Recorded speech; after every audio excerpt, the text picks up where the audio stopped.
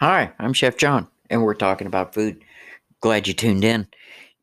A couple of days ago, I was looking at a news article on the internet, and it talked about how you will someday be able to take a cheek swab, put it in a petri dish, grow some meat out of it, and eat it.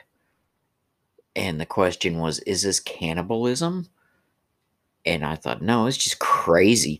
But actually, the thought of lab grown meats and foods is really not too far out there. I looked into it a little bit deeper. Uh, this has actually been around since the 1970s. Um,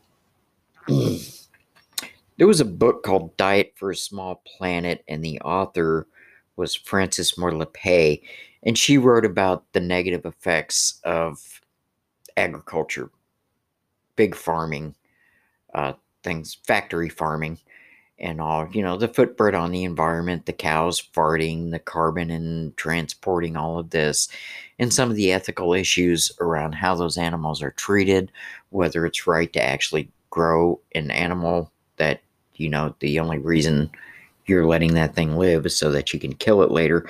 And that actually started the discussion about switching from conventional meat to alternatives. And this was back in the 1970s, but recently it's kind of taken on a new urgency. Uh, Plant based meat alternatives are available, they've become popular in the last few years. Impossible Foods and Beyond Meat products, they're sold in restaurants and grocery stores.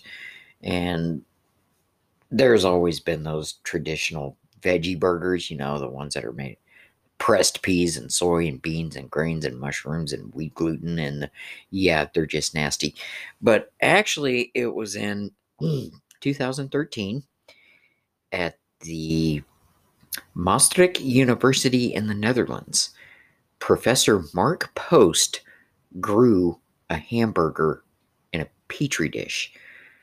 Not only did he do that, he held a press conference, and two food critics in London actually ate it and reviewed it. Boy, these were two brave guys, I'm telling you. But right now, you can't get lab grown meat. It's just not available commercially. I don't think the FDA is even talking about it.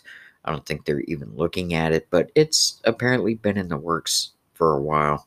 Uh, there's a lot of scientists and business people that are looking at the ways of knocking back the impacts of factory farming and our animal agriculture.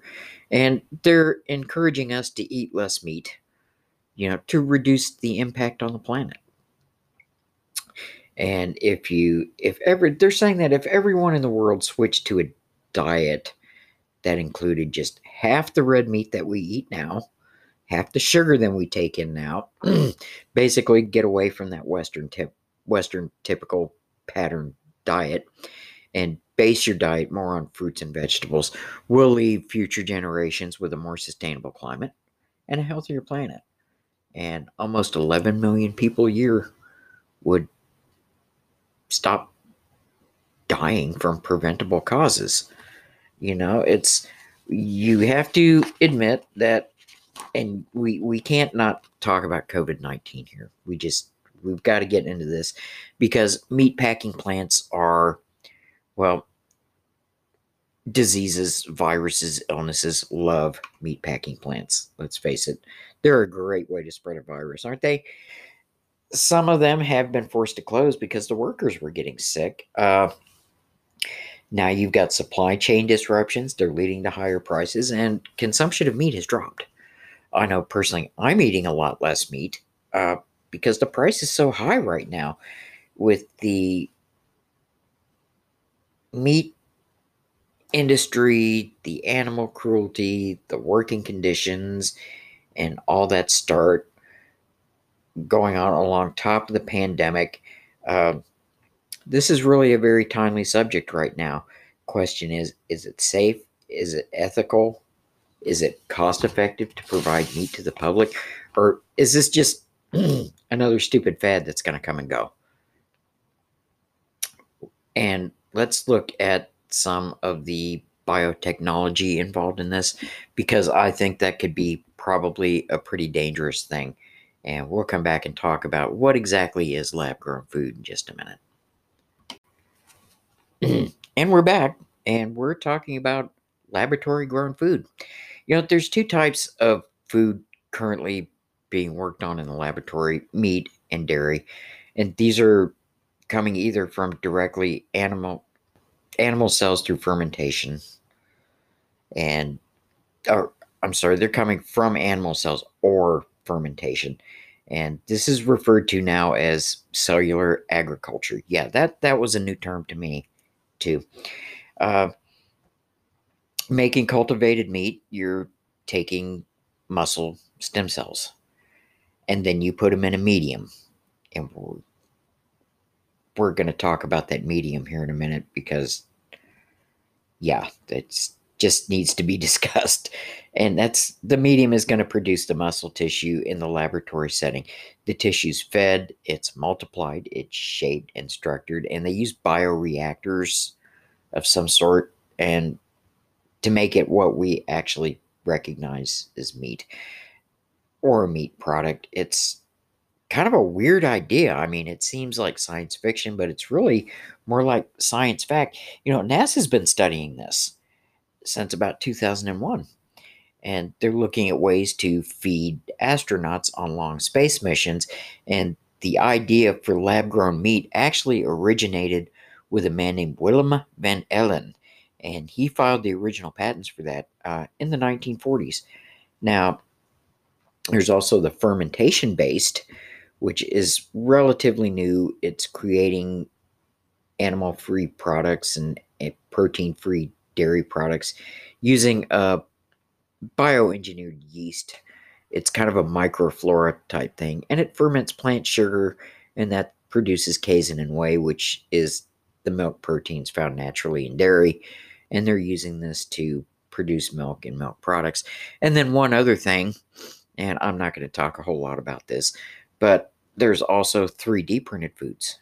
Yeah, you get lab grown cells, which are put into a magnetic 3D printer, and they're replicated from there, and they produce muscle tissue in various shapes. Now, this sounds crazy, but in 2018, some cosmonauts actually went on the International Space Station and made 3D printed steaks with cells harvested from a living cow. There's a lot of promise in this as far as this is telling us that meat can be grown in food, including meat, can be grown in harsh environments where water and soil is scarce. So, well, when we make that trip to Mars, we know what they're having for dinner all the way to Mars and back, right? So, all right, let's talk about some of the pros and cons on this. You remember right at the beginning here, I talked about that hamburger in the petri dish. Yeah, because that was a 5-ounce beef patty. It took 2 years to make it, and it cost $325,000. Yeah, that was one expensive hamburger right there. But you also look at the notion of it's a new technology, and there's always a lot of research and development costs, and that can get pretty expensive.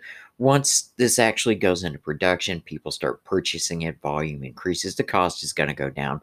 I mean, Beyond Meat and Impossible Meat, they started at around $20 for just a burger to make, and they were hard to find, but now they're everywhere, and it goes for about $8 a pound. So once it gets on an industrial scale, I think the price will probably go down on it.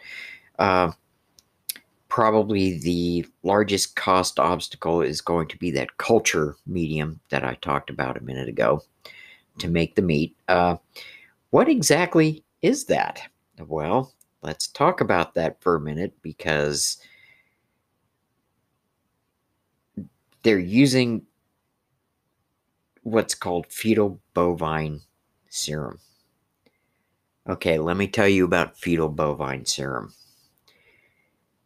You kill a pregnant cow. The fetus is removed and bled to death.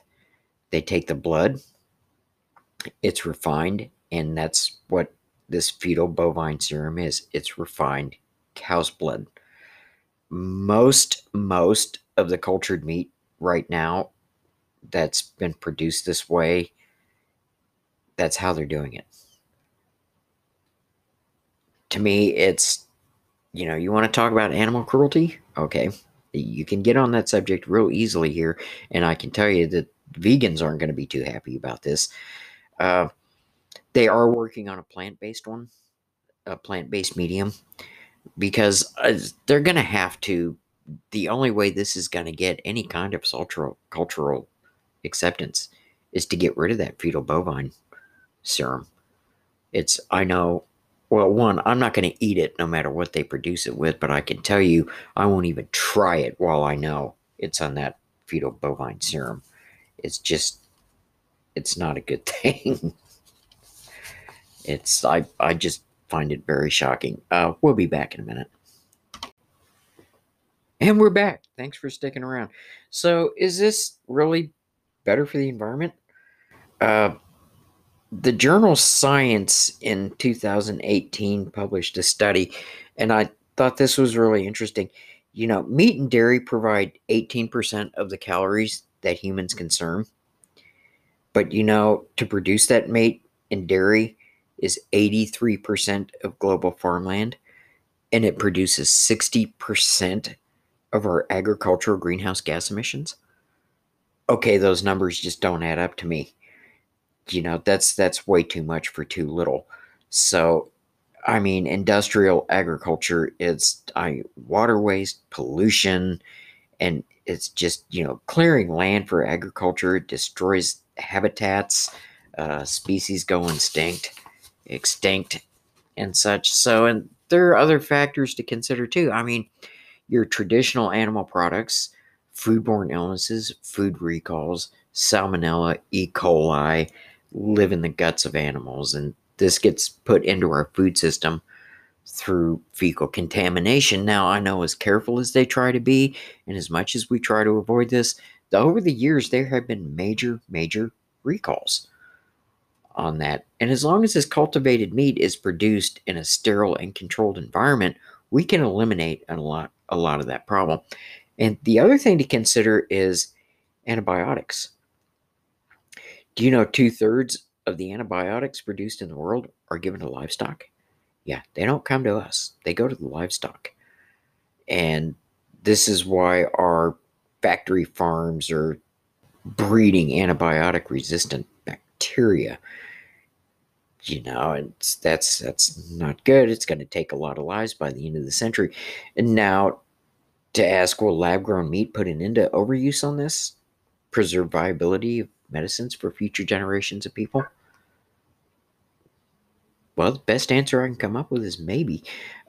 Because, on the antibiotic side of it, this clean meat that they're producing relies heavily on antibiotics. These cultured muscle cells, they don't have any immune system.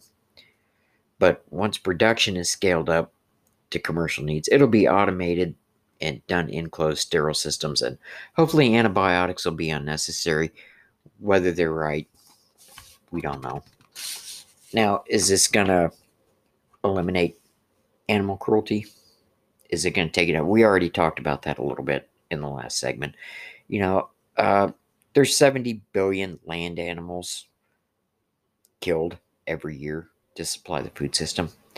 And let's face it, these kind of meat factories are notoriously known for the way they treat animals, brutal living conditions, ultimately ending in slaughter. Cultivated meat, on the other hand, is going to use stem cells or skin cells. It's a very minor procedure. Just one stem cell sample can produce enough muscle tissue to make 20,000 pounds of hamburger. Think about that for a minute. So the question is this vegan? Oh, absolutely not. Absolutely not. I mean, it's meat. It's coming from cells taken from animals. There's nothing vegan or vegetarian about this. Yet the surprising thing is PETA has enthusiastically endorsed it, and so has Mercy for Animals. So is this really healthier for you? Think about that for a minute. I mean, we all know the problems associated with red meat and processed meat. Not even going to go into all that. So, will a lab grown food be any better? Well, again, I'm going to give this a great big maybe. Because, I mean, the cells used in cultivating this meat in the lab don't have fat cells. They're made from muscle tissue. Fat is added to the cultivated meat later, which means they can control the fat profiles. And it can generally eventually be engineered to various nutritional profiles. So you're looking at tinkering with the composition of amino acids, fats, vitamins, minerals, you know, levels of omega 3. I mean, that can all be engineered in there and switched around. This is, of course, all theoretical. Okay.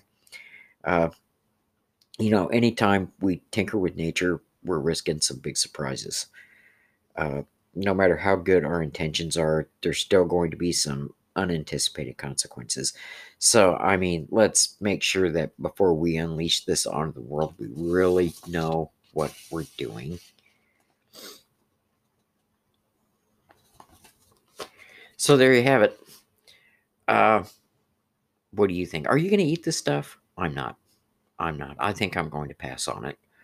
Uh, the bovine serum thing is a real concern for me, but I think that if they can come up with a plant-based alternative on that medium, find a better way to do it, then I might consider taking a taste of it in the future, but until then, no. And I'm not real big on plant-based foods. If as far as like Impossible Meat or Beyond Meat, things like that, if I want something that looks like meat and tastes like meat, I'll eat meat. There's a restaurant that I know of. They have what they call right rice, and basically it's a vegetable based rice. It's made out of garbanzo beans and zucchini and all this stuff and pressed together and run through a miller, and it looks like rice, but then again, they call it rice. It's not rice. If I want something that looks and tastes like rice, I'll eat rice. Simple as that. Okay, thank you for tuning in. I know the episode this week got a little bit winded, but I thought this was something that really needed to be brought up and discussed. So, visit us on the website. Leave us a donation, please. We'd really appreciate it. It's going to help keep it free for everybody. And have a good night, and we'll see you next week.